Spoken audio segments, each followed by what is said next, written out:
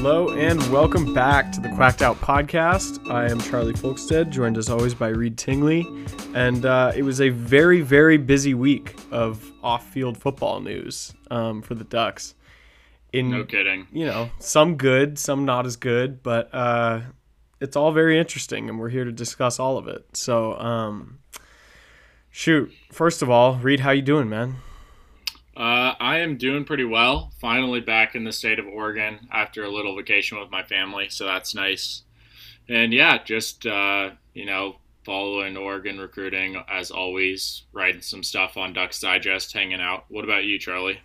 Pretty good. I just got back from a camping trip myself. Before I lost some service, I got to catch up on Reed's articles on Ducks Digest. Turns out I did have service when I got there anyways, but it was good.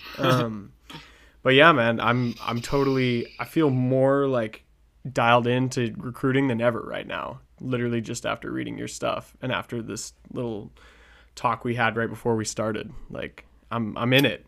I'm ready. Right on, man. Glad to hear it. And like many people, I'm sure that some of you were dialed in to a certain commitment from a certain prospect in the 2021 class. This being probably the last commitment of the 21 class. I don't know. Maybe there were some others in there. Certainly the biggest commitment of the 21 class. That being JT Tuimoloau. They said his name differently on the broadcast than I'm used to saying it or hearing it, but whatever. Well, unfortunately now it appears we don't have to worry about getting the pronunciation down as perfectly as we maybe would have. Yeah, unfortunately when that hoodie got unzipped, it had an Ohio State shirt on underneath it, so best of luck to JT as always. Of course, we would have loved him to come to Oregon. But you know what? It is what it is. And at least we don't have to play against him. Well, more than once. Probably. Yeah. I do think hopefully, I think he would have had a big impact on our side if he had played in that Ohio State game. But given how kind of loaded they are on the D-line, I don't know if he'll get quite as many major snaps in that kind of week 2 scenario for them. So I don't think that we'll pay for it too much on the field, at least in week 2. But who knows if we'll see him in a playoff down the line or something like that too. Yeah, that'd be really sweet. Obviously, then we have to play against him, but whatever. It is what it is. Again, this being just about the absolute latest he could have chosen to commit. I mean, let's make no mistake, first of all, we're not knocking the guy for any of this. I mean, he took his time with his decision. He, obviously it was a very personal one for him and his family. It didn't work out the way we wanted it to, but I mean, it's not all terrible news because we do have more things to look forward to. Yeah, definitely.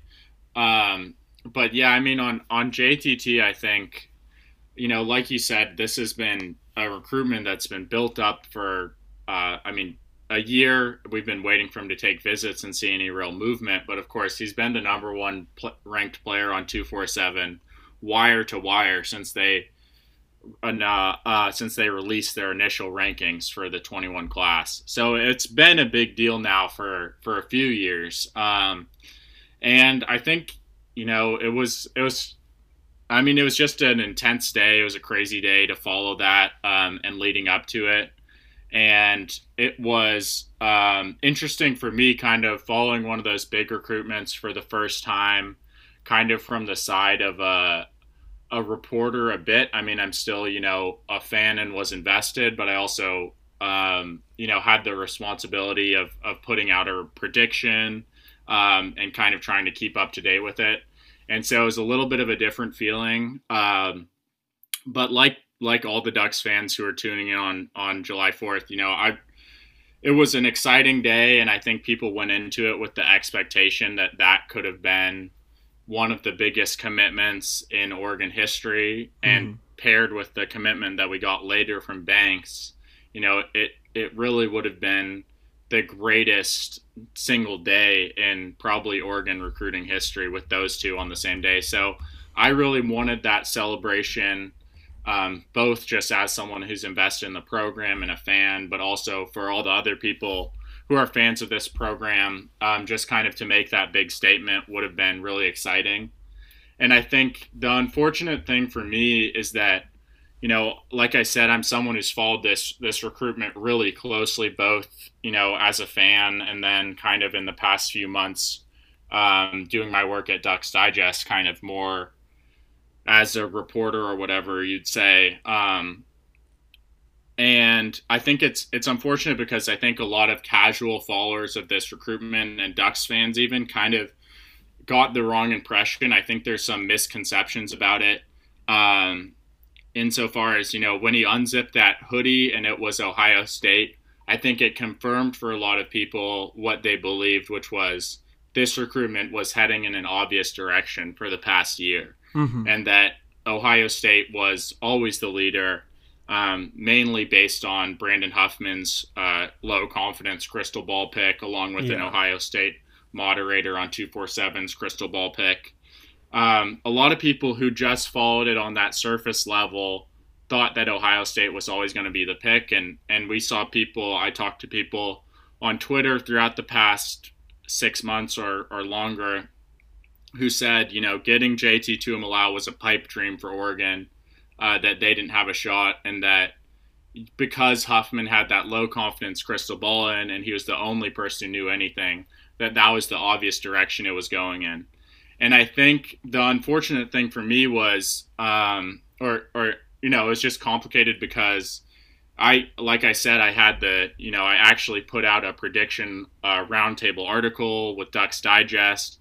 And so I had to really think about making a pick to kind of put on the record per se for a first time. And obviously, I don't have that big of a following or anything, but it was something I tried to take seriously. Yeah. And so I was torn back and forth, and, this whole time, as we've talked about this recruitment through a lot of episodes, I've been pretty consistent. I've said the Ducks have had a 60% chance at times. I've said they've had a 40% chance for the vast majority of the recruitment. Sometimes I've gone down to 20% or something. But I've always maintained that, Oregon was in it. And I would say the funny thing is that really, kind of ironically, when I felt the most confident about my prediction to Oregon was in that last 48 hours. Mm-hmm. And I think if unless you're following this recruitment really closely and you're scanning those message boards and you had some people that you knew that were connected to the program or something, I think you maybe didn't quite realize how close Oregon came to pulling this off. Mm-hmm. Because I'll tell you, it really was close. There were a lot of people tied to the program who felt optimistic going into that commitment. It was not Ohio State by a landslide. For the fans, I know a big thing late on Saturday night was the whole Graphic Gate scandal. I don't know if you saw that, Charlie. I was not that dialed in, no. Yeah, so basically the commitment graphic for JTT to Oregon leaked on 247 on Saturday night. It was posted to JTT's profile. So people went crazy. There was speculation, do they have all four of these graphics? Is there a graphic for Ohio State, obviously? Or did Huffman get the news on the commitment and accidentally post it to the profile? You had the Ducks territory moderator, Eric Scopel, falling on the sword a bit and saying it was his fault. He updated a commitment article and accidentally added the image to the profile, even though it was just speculative. And the Ohio State board took it pretty seriously, too. Yeah. There were Ducks fans posting around just saying, that they were starting to feel confident about it. And insiders, people, those we know who do have sources, and, even some of the people that I know, connected to the program saying, that they felt pretty confident leading up to that commitment. And so I think that I feel really confident that Oregon was heavily involved for JT Tuimoloau. Mm-hmm. And, the people are going to kind of take the fact that he went to Ohio State, and it kind of was built up into this thing about Oregon sources, and mainly, Justin Hopkins, J-Hop over at Scoop Duck, is the big guy who is saying that Oregon was in the heat of this in the heat of this recruitment. And to his credit, has been saying that for literally a year. Right. And I want to say shout out to J-Hop for doing that, for kind of, he's trying to be objective, and he does a great job of it, but he's also sticking his neck out for the program in some ways, and, fighting for for a narrative that I think is true, putting it out there that Oregon was the second and close second team in this recruitment. And unfortunately, I think that JT Tuimoloau picking Ohio State in the end led to a lot of people kind of validating Brandon Huffman's take on the recruitment the whole time. And of course, respect to Brandon Huffman for getting the interviews. But at the end of the day, his handle on the recruitment was not perfect either. I mean, the big thing that we all need to talk about here kind of is Alabama's role in this recruitment. Mm-hmm. Everyone said that was connected to 247. Huffman said Alabama was the close second team that he thought maybe at times was pushing ahead of Ohio State. I know Josh Pate, credit to him for saying Oregon was in the thick of it when he previewed it about a month ago, but he said he thought Alabama was number one a month ago. That was completely wrong. Yeah.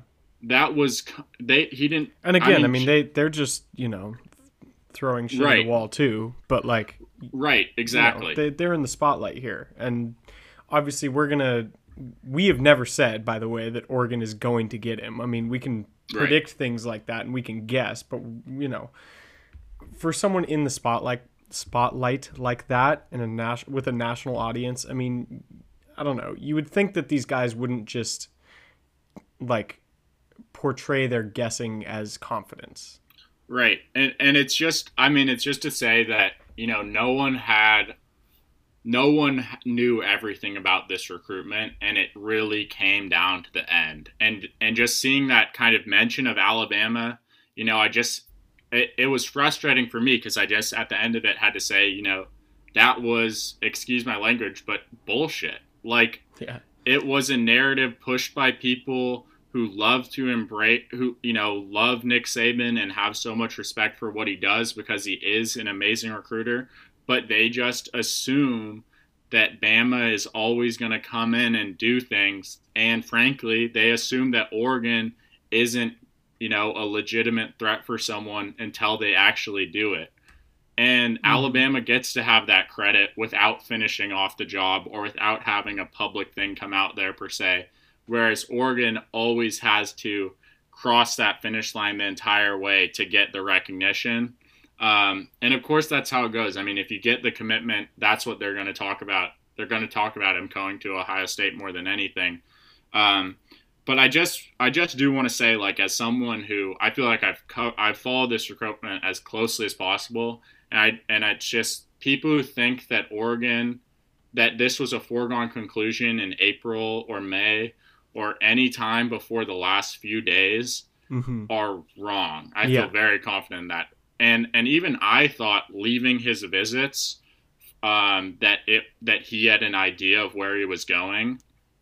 After he canceled that Alabama visit, I thought he either knew it was Ohio State or Oregon. Yeah. And from what I've heard, I don't think that's true anymore at all. I think that Ohio State and Oregon were very close until the last moment, and it broke the way it did in the end. But I just would say I feel confident that Oregon was strongly in the mix here. And I think that needs to be said, because people, if we don't give ourselves that credit, and if we don't say that, then the Brandon Huffmans of the world just aren't going to, probably.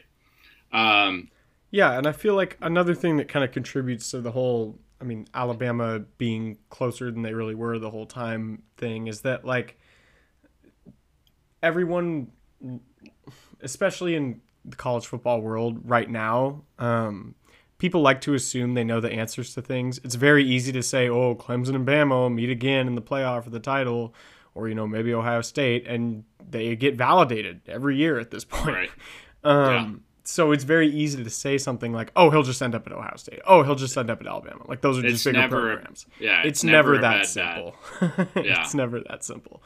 Anyone who actually watches the sport knows that. Anyone who actually follows recruiting knows that. So, right, exactly. But, like you said, if you don't know something for sure, if you have to put out a prediction, after being, and again, I'm not putting blame on anyone, but after being in the sport for 15 years, these people know it's never a bad bet to say that it's going to go Nick Saban's way in the end, because it does more times than not. But, that just in kind of doing the post-mortem on this recruitment, what exactly happened here, like that just wasn't the case. Oregon really was the team that was surging there. But I think at the end of the day, also, what Justin Hopkins has said and what I kind of, believe as well is Oregon did everything they can. I mean, if you don't know, if you, have heard Cristobal talk for 2 minutes about recruiting, how much he prioritizes it. And so he's going to pull out every one of the stops for someone as big as JTT. And ultimately, it wasn't enough to get it done, I think. And why it wasn't enough was because Ohio State is that brand right now that we aren't quite. I think, we're still a national brand and we can still win big recruitments, but Ohio State has been in those playoffs consistently. They produce players to the NFL very consistently. They have that rich tradition that I think ultimately for a player like JTT who's trying to make it to the NFL, this can become a business decision where he wants to go with the thing that he can trust the most. Even if he has excitement and energy and comfort around the Oregon program in some ways, ultimately, with Larry Johnson at Ohio State, you're gonna get developed. You're gonna go in the first round, probably in the NFL draft, and you're gonna play for a playoff. You're gonna probably play for a national championship during your 3 years there. So I think that's how it broke, and I wonder, I think all Oregon could have done to change that had to be done before this past 6 months. It was about putting more kind of ammunition, if you will, behind Cristobal and having more of those things that he can point to say he did. So, if Oregon had, let's say, gone to a playoff in one of Cristobal's 3 years here, I think that that's maybe a thing that could have helped to solidify Oregon as more legitimate. Or if we'd won the Fiesta Bowl last year, maybe. I mean, that was kind of a weird game, so I don't know about that. But I do think, how we win these recruitments in the future is not about refining our recruiting strategy in this particular case so much as it's about having that list of accomplishments that makes our recruit and his family feel confident that Oregon really is a top-tier program. But, with that said, as I have said already about this recruitment, it came down to the end, and I think Oregon didn't win this one, but when you go for this highly rated of a commit or of a recruit, you're going to go against the other top programs and you're going to lose more than you win. But you will get those breaks eventually. And I mean, of course, as we'll get into, it was at least comforting that Oregon did have that kind of recruitment for a player with that 5-star label break the right way for them that same day, just a few minutes before then. Yeah, pretty much at the same time. Ducks land 5-star offensive tackle Kelvin Banks. In looking at his 247 page right now, he is listed as the 9th highest all-time commit to Oregon. So yeah, not a terrible way to go about your day whatsoever. Even with the JT news, he becomes Oregon's. At the time he wasn't the 14th, but we now have 14 commits. I want to say he was the 13th of the 22 class. I don't know. We had maybe one after him. I can't remember the timeline exactly. No, I don't think we did. There was rumors that we were going to, but we didn't end up having one. Okay. Since then. Okay. Well, either way, yeah. I mean, this is still a huge recruitment, and I mean, I know you just posted an article about this, so you'll be able to expand on it further. Ducks further reaching into the Texas pipeline. This is now our 5th commitment from Texas in this class. Just to put that in perspective, we have 2 from Cali, 2 from Oregon, 1 from Nevada, and that's, I mean, so basically we have as many from Texas as we do in the entire like western region. It's fascinating, yeah. This is not something we're used to seeing. Not at all. Yeah, actually, I'm pretty sure this is correct. In a article I posted earlier for Ducks Digest a few months ago, I was looking back through the Oregon cycles, and I think in every single recruiting class to Oregon, since when the rankings or when 247 started assembling their database in 2000, in every single recruiting class, the most commits have come from the same state, and that is California. Yeah. That is, has been Oregon's pipeline forever. We've been lucky enough forever in the modern age. But even going back, I mean, yes. I mean, even going back, that everyone knows it. California, Texas, and Florida are the 3 biggest producers of high school football talent in the country. Mm-hmm. And we've always had that proximity to California and relied on them. And this cycle has been a lot about trying to tap into Texas, a second one of those top 3 states, and trying to really get a strong foothold there. And, I wrote about the first article I wrote for Ducks Digest was a 2-parter about the Texas pipeline. And so I talked about, why does it matter to recruit Texas? This, basically what I just said, that it's one of the 3 biggest producers of high school football talent. And then I moved in the second part to which are the actual specific prospects that Oregon is targeting and, what would they mean for the class. And the first guy I listed then in early April was Kelvin Banks. Mm-hmm. He has been the headliner of Oregon's recruiting effort in Texas since this spring and further back before that. And so it was really cool for me to see that kind of speculation I had come to fruition in this recruitment and commitment ultimately.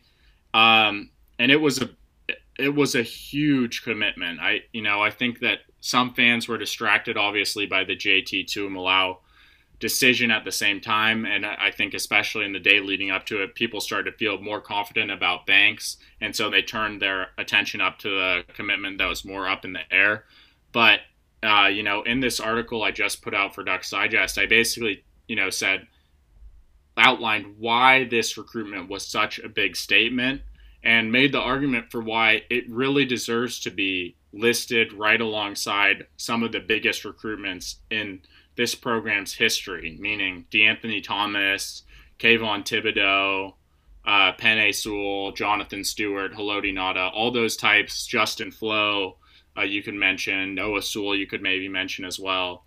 And so, this was a big deal. And the reason why this recruitment specifically was a big deal and what made it different was that this proved that Oregon could land a 5-star caliber player who was outside of its geographic footprint on the West Coast. Mm-hmm. And they could do that against major in-state competition from both Texas and Texas A&M being that final 3 that he was focused on.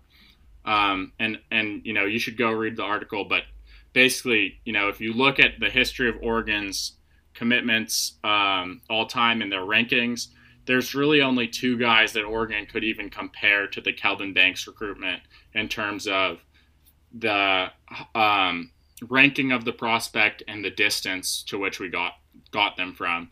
And that's Lake Seastrunk, who is a 5-star running back out of Texas. You may know how that ended, the Willie Lyles scandal and him transferring after his redshirt year to Baylor. That he technically landed on Oregon's campus. That feels like a asterisk around that commitment, Yeah. certainly. And the fact that it never produced anything for the Oregon program except for some violations and scrutiny from the NCAA definitely, makes it not included on this list. And then Yeah. the other one that fans will remember from recently is Dante Manning. Yep. Yeah. Missouri, right? From Missouri, exactly. There's a good argument there, certainly, in that we did reach out of the state and out of the West Coast footprint and get a 5-star, but that recruitment came down to Oregon and Georgia, and it was more of a push and pull between, there wasn't that in-state program that should have had the definitive advantage over the Ducks. That was really vying for Manning's commitment seriously. And that recruitment also kind of had a weird platform for it or profile, because it was, people kind of thought he was a Duck. He signed secretly with the Ducks in the early signing period, and then waited to announce at the All-American Bowls, which are about 2 weeks after that. So by the time he announced, the commitment had kind of already gotten out there, and the spectacle of it was just diminished a bit. But also mostly I just felt like the recruitment really wasn't as difficult to land as this Kelvin Banks one was, because, as we'll get into, Banks was being pursued heavily by both Texas and Texas A&M. And there's really, little, there's only a few states in the country that can compare to the kind of draw that someone born in Texas has to play for a Texas or a Texas A&M. Yes, this is the important part. Yeah, because a lot of people our age don't necessarily realize this, just because of how things have panned out for that program in recent years. But Texas is the biggest brand in college football, period. The Longhorns are. I mean, they are massive. The entire state is just all over that team.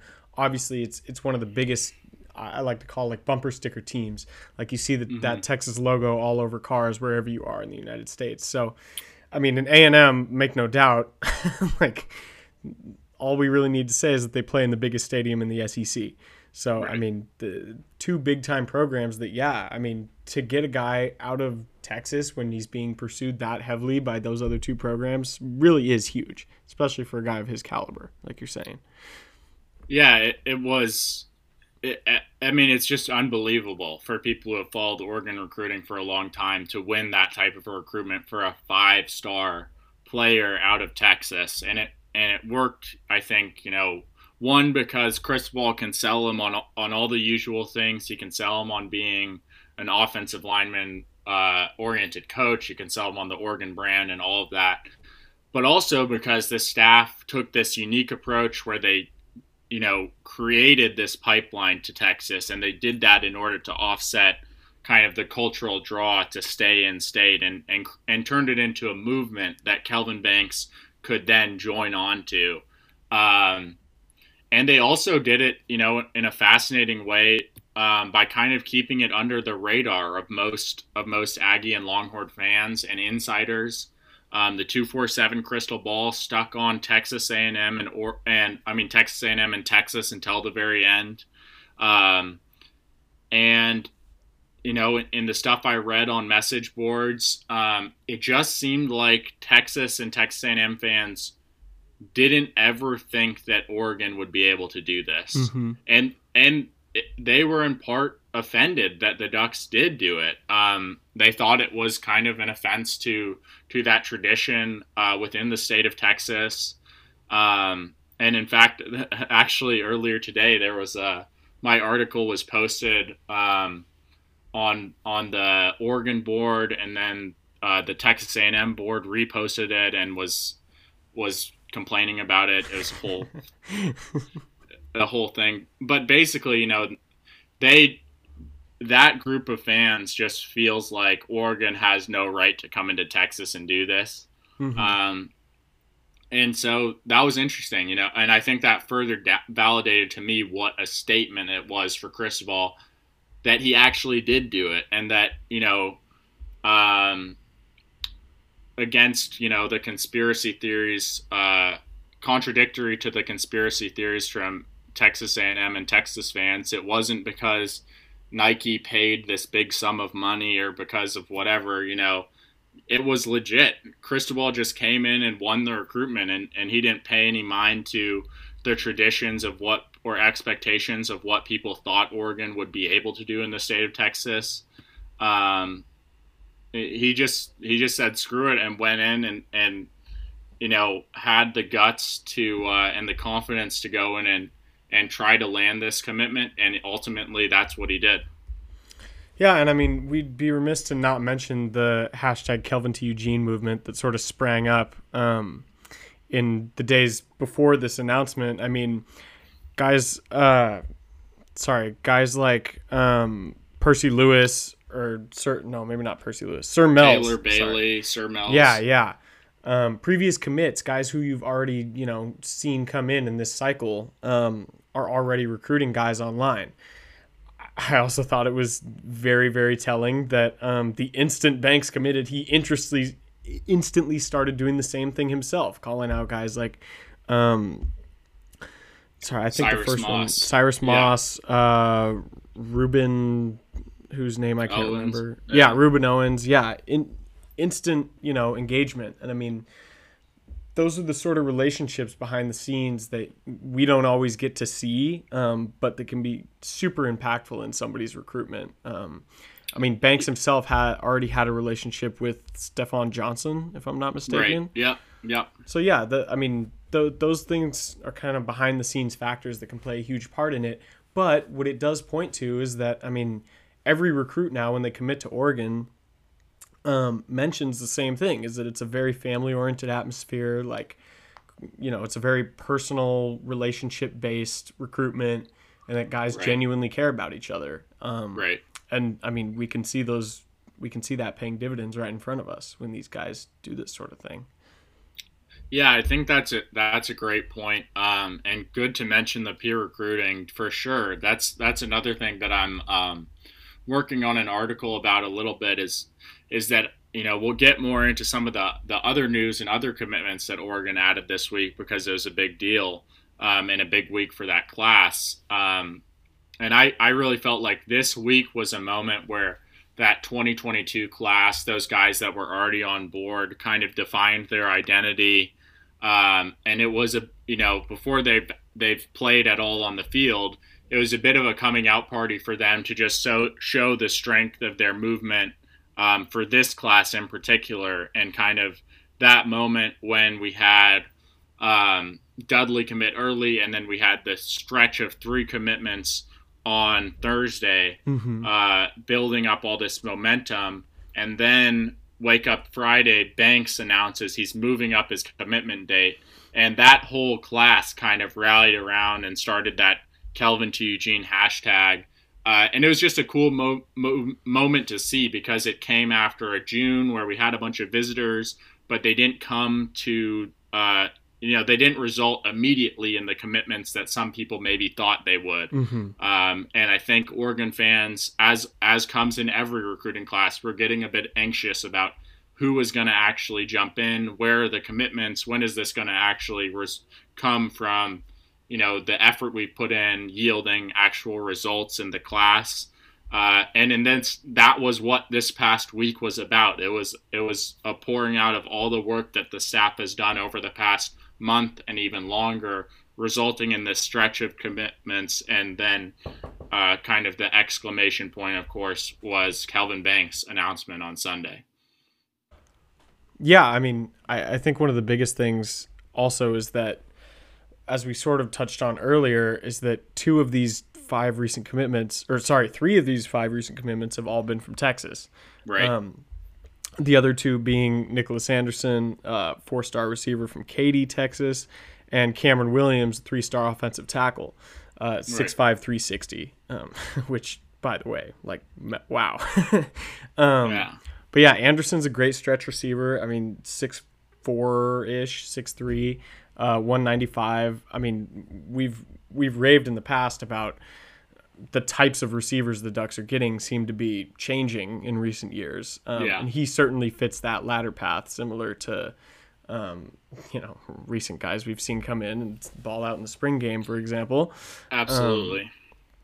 So, yeah, I mean, this Texas pipeline is a legit thing. I mean, you would know better than I. Like, is it someone, like, are there certain people in the staff who are kind of making this happen, or is it just sort of a all-around committed effort to dig into that area?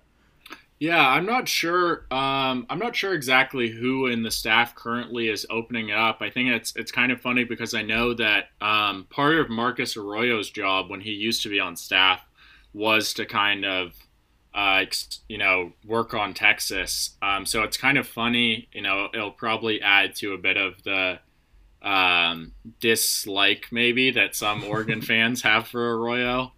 Because of his play calling, that he also wasn't really that successful in bringing it to fruition on the recruiting side.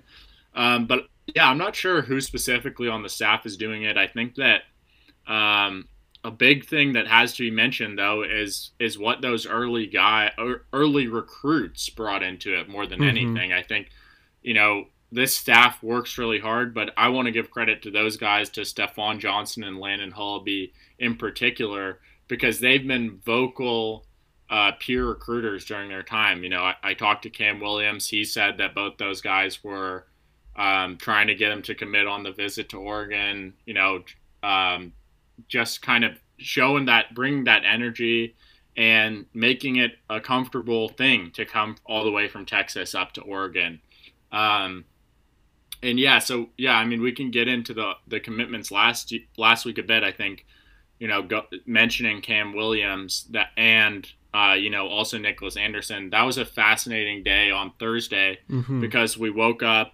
I think people thought that Michael Wooten was a good chance to join the flock, as they say, and he did that early in the day. And then Cam Williams was the other commitment that we had scheduled for later. And it was really interesting because I had put up a article on or we'd put up a roundtable prediction on Cam Williams, and I went with Texas. That was what I thought was the case. That was what I was hearing heading out of his official visit to Texas. And I think that the Oregon staff did a bunch of work in that final few days to show Cam Williams why he liked Oregon so much before, coming off of his Oregon visit and during his time in Eugene. And I think once that kind of post-visit glow wore off a bit for him, he realized that Oregon was where he wanted to be, probably in large part because of, our success along the offensive line. And I think Cam Williams really is a guy who's super underrated as a tackle prospect because he has a little bit of extra weight, we'll call it, I guess, that he could shave off in a really strong strength and conditioning program. He's a bit raw, but I think if he's in the right place that prioritizes offensive linemen, he could grow into being a star either at guard or at tackle. And nowhere prioritizes offensive linemen quite like Cristobal in this Oregon program, and Alex Mirabal, of course. So I'm super excited for that commitment. And then Nicholas Anderson popped later that night kind of out of nowhere. Before a few hours before that commitment, I don't think anyone really had a clue in terms of the greater public that he was going to be joining Oregon. And so that was really exciting too. And that was kind of, I wonder if that was a catalyst for Banks obviously then deciding to move up his commitment date from then July 24th to the 4th. But yeah, it was a super exciting week. And we also can't forget to mention TJ Dudley on Monday, who, right after we recorded. Or yeah, the day exactly. After. Yeah. Yeah. I think that people felt confident about that recruitment going into it. And we had and then the week was kind of turned into so much of a so much speculation about what happened was going to happen Thursday, and then shortly after that, we got the word that Banks and JTT were going to announce Sunday, and that pretty much engulfed, I think, most of every Oregon fan's mind space for the next 48 hours or whatever it was. Mm-hmm. So we kind of didn't really process totally what the Dudley commitment means.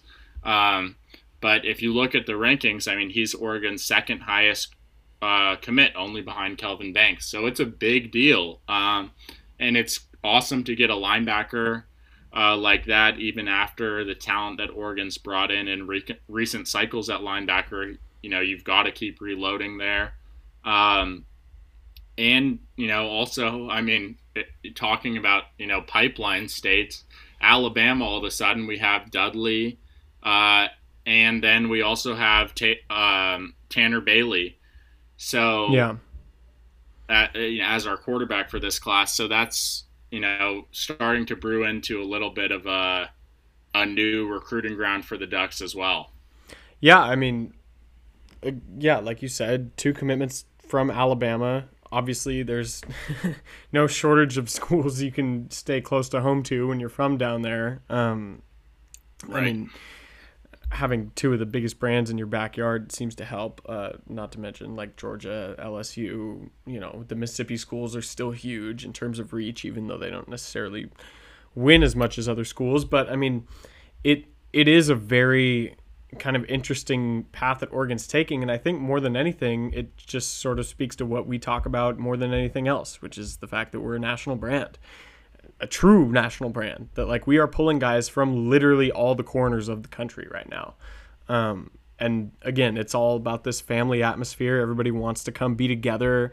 It doesn't matter where you're from. It's about where you're going, and they're coming here. And it's for a reason. As you said, it's not just that we're some of the best at developing talent right now. Especially at certain positions like offensive line. But it's that, you can genuinely enjoy your time here. And I think that's what a lot of people might sometimes forget to think about when discussing recruiting, is that, yeah, these are still college kids. Like, they still want to, enjoy their time here. They're not just here to, like, play football and go home and sleep. Like, even doing that, you can still cultivate more meaningful relationships with each other. So yeah, I mean, did you want to touch more on any of these guys before we maybe move on?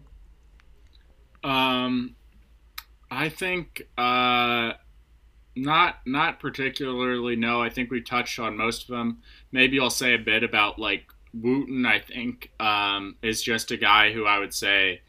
I've mentioned this before, but the evaluation for this cycle is a bit different with COVID. Yes.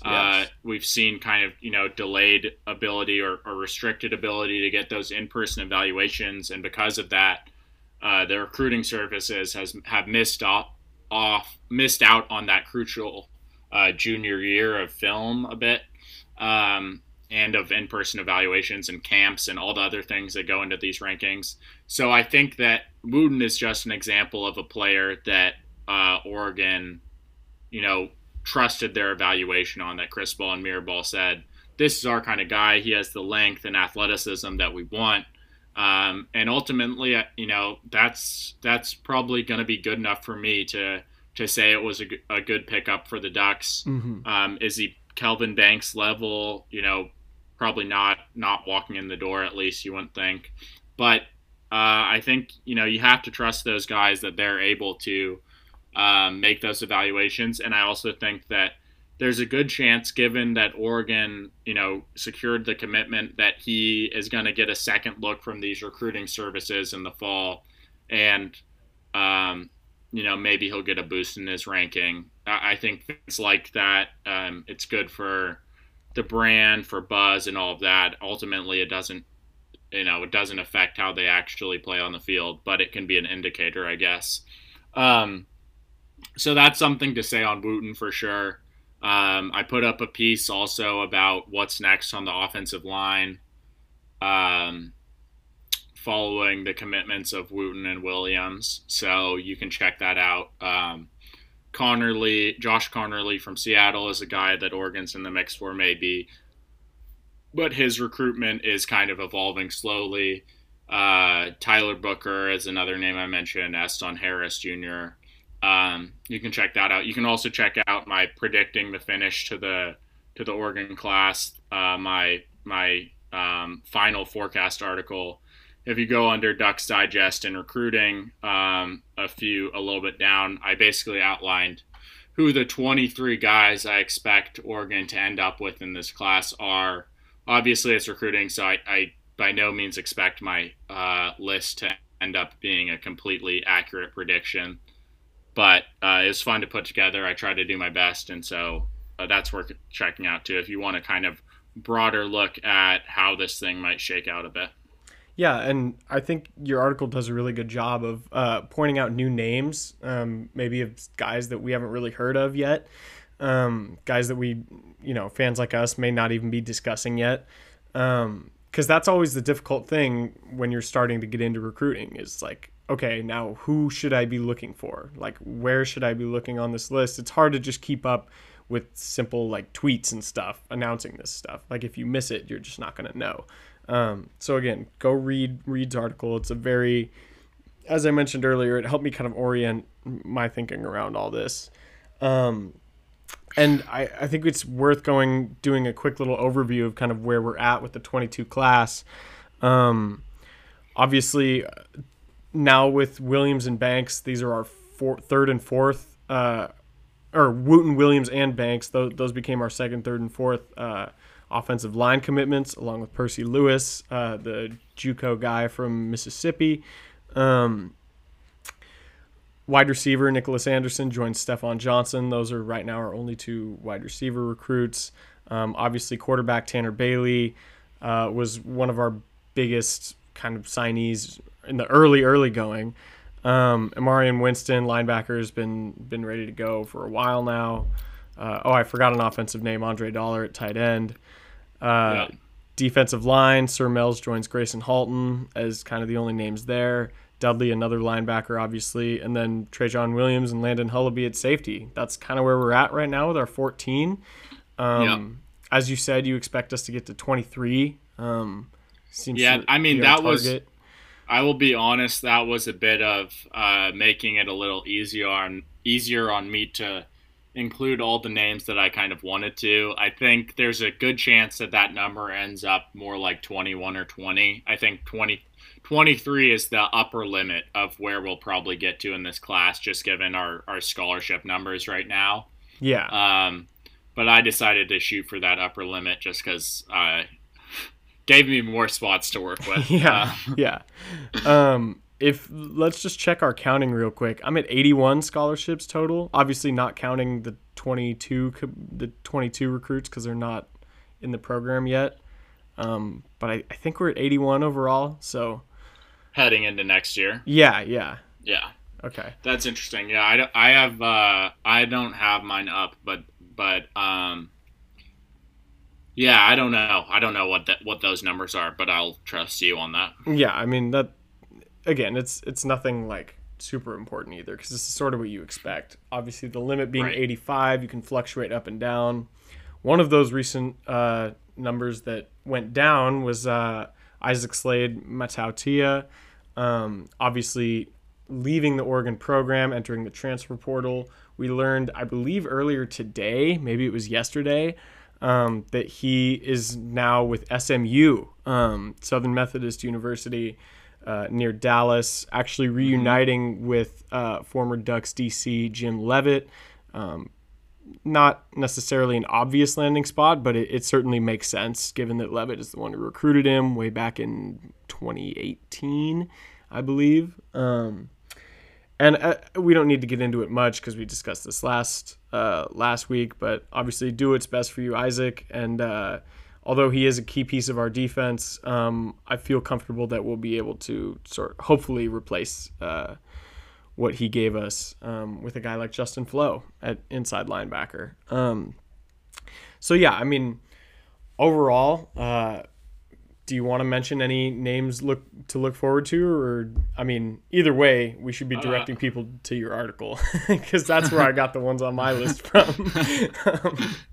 Yeah, obviously, I mean, we've plugged it enough times, but I appreciate anyone who goes reads my work, because I like doing it, and I also just want to produce good stuff for this fan base, obviously. Yeah, I mean, coming up immediately, I think Sategna, how do you say that again? Sategna, Isaiah Sategna, receiver, 4-star receiver, deciding between Oregon and USC. That will be an interesting decision. I think it's slotted for the 11th. I think that's his birthday on Sunday. And that will be interesting to see how it shakes out. To be honest, I think that some Ducks fans are a bit conflicted. Well, he's a really quality prospect. He certainly is. Oregon also has a shortage of room now at wide receiver, with Stephon Johnson and Nicholas Anderson joining the fold. Now Oregon has probably 1 or 2 spots left. It's tough to see them taking more receivers after the great class that they brought in last year. So and just the fitness and scholarships in general. So, the other name, Tetairoa McMillan, is a big one. He's down to Oregon, USC, and Arizona. I would just expect a decision from him later this summer. And then Kevin Coleman is still out there. He's a 5-star wide receiver. I think not many Ducks fans feel super strong, or many people in general feel like they have a super strong hold on where his recruitment sits. But Coleman is such a talented player that he's a guy you wouldn't want to turn away if things broke the right way in the end, or if you had a chance at landing a commitment from Kevin Coleman. Darius Clemens, an in-state wide receiver out of Westview, I believe, another guy to look at the wide receiver position. So given those names, the question is is Oregon ready to take a commitment from Sategna? And what makes it more complicated too is that his alternative, his only other finalist, is USC. So you have that double issue of, if we don't take him, or if we don't land him, then he's going to end up at one of our biggest rivals in the conference. Probably our biggest threat annually, it feels like right now, to a conference title. And so that's something interesting to weigh. It will be an exciting decision to see where he goes on Sunday for sure. Yeah. So, I mean, other than that, I think you mentioned Cyrus Moss. He could be an important D-line recruit coming up. But yeah, I mean, definitely. The Jalils at cornerback of Tucker and Florence. Maybe they're a package deal coming from Lincoln High in San Diego. Who knows? But yeah, Dave. The other one is Dave Iuli too, offensive lineman, interior offensive lineman. He just released a top 9 and got a crystal ball recently too from Huffman, I believe, to the Ducks. So that would be one to watch too. And again, Oregon has some other options on offensive line. But so, there's everywhere now, spots are tight, basically. Any commitment coming from here on out, Oregon's going to have to think long and hard about, as if Cristobal doesn't, of course, think hard about all of the decisions he makes in terms of recruiting. Yep. Yeah, exactly. So yeah, man, I mean, are there any other names you'd like to mention before we kind of sign off? I mean, it feels weird that we're still under an hour right now and that we're almost ready to end the episode. This is I actually, there's one more thing that we can talk about that I just saw pop up on my phone, that you probably are not prepped at all, but in the spirit of this podcast never closing before an hour, not related to recruiting, but did you look at Kayvon Thibodeaux's I'm literally recent tweet? Looking at this page right now. Yep. Yeah. Yeah. He just announced his first. I mean, I feel like this is kind of the first breaking news we've had, maybe, and maybe also the first sort of NIL like tangible NIL news that we've been able to go through so far. So yeah, why don't you get it going? Well, to be honest with you, I'm kind of looking at my laptop right now and trying to sort through exactly what this is. So Kayvon just posted this. It's pinned right now. It'll probably still be pinned when you look. Basically, it's a NIL thing with Nike, with Phil Knight and Tinker Hatfield. I mean, this classic branding move. Oregon, their biggest, advantage in terms of NIL is Nike, the biggest sports brand there is on the planet, basically. Obviously, given the Phil Knight and Tinker Hatfield connection, that's who designed this piece of digital art, I guess. I think it's like an NFT of some sort. Right, exactly. Oh, so it's a Kayvon Thibodeau art piece created by Tinker Hatfield, inspired by his success on the field. If you don't know who Tinker Hatfield is, just Google him. He's basically the GOAT in terms of athletic product design. Yep. I guess. Yeah. Is that what he invented the Air Jordan? I think we can leave it at that. Which is if you don't know what the Air Jordan is, we can't help you there, I think. But yeah, it's really funny because this is the type of stuff that, this is something we mention all the time. People in jest, or sometimes in all seriousness, sort of have this accusatory tone towards Oregon of working with Phil Knight, and that's somehow a bad thing, in that he's helping us get better recruits, not by giving the program money like any other booster in any other program. All you're really telling me if you say that is you don't know how college football works. But yeah, I just think it's great that Kayvon is literally doing this with Phil. The tweet says, quote, "I am honored to announce my first collaboration with two true pioneers, Phil Knight and Tinker Hatfield." That's just great. That's total validation, and that's so awesome. I'm happy for that's just ace branding from Oregon. Tinker Hatfield and Phil Knight, oh my god, those two names.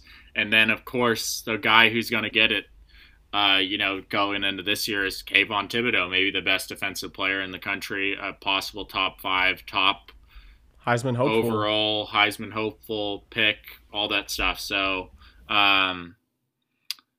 it's exciting. So yeah, like you said, you click on the link to buy it, and then check it out. Yeah, it's currently up to $104 right now, I think.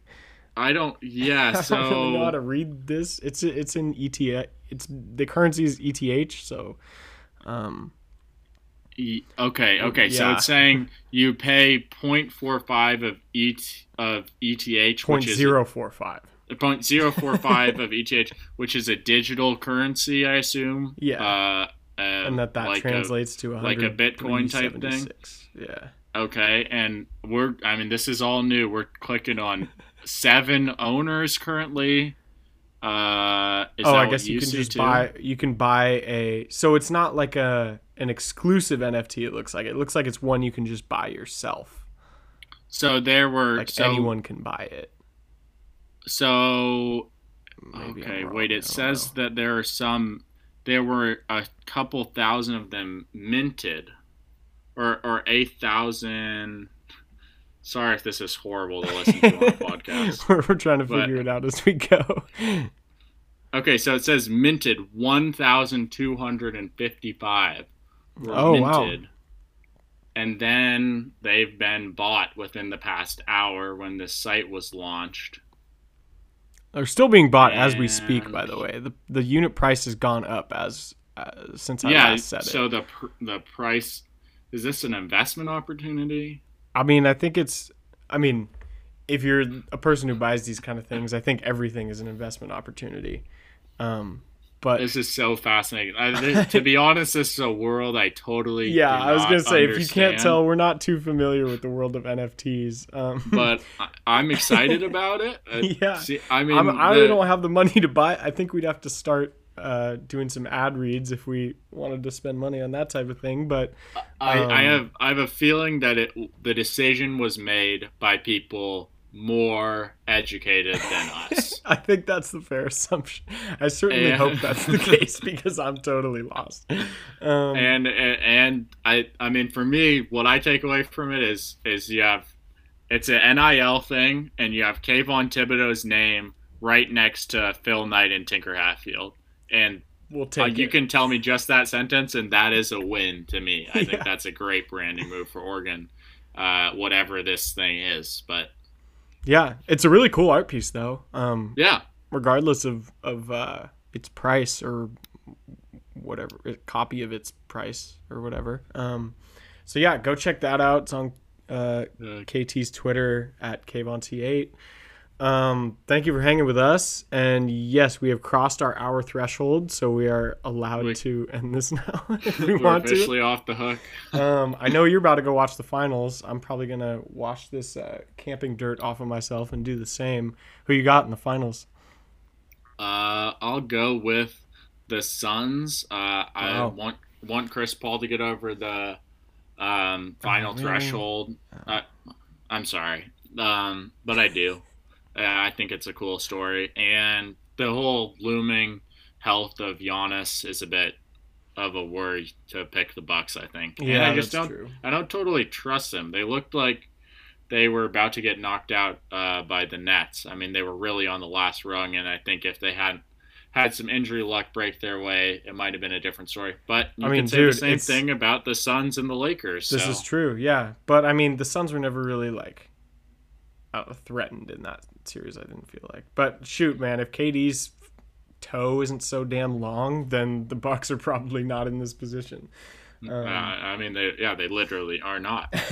Yeah. No probably about it, yeah. I'm just sad that my beloved Hawks are out. I like the Hawks too at the end there, but yeah. All right, well, go enjoy the finals if you're into that kind of thing. Go enjoy the end of the Euros if you're into that kind of thing. Some riveting stuff today, Italy and Spain, and no kidding. And yeah, man, go Ducks. Go Ducks.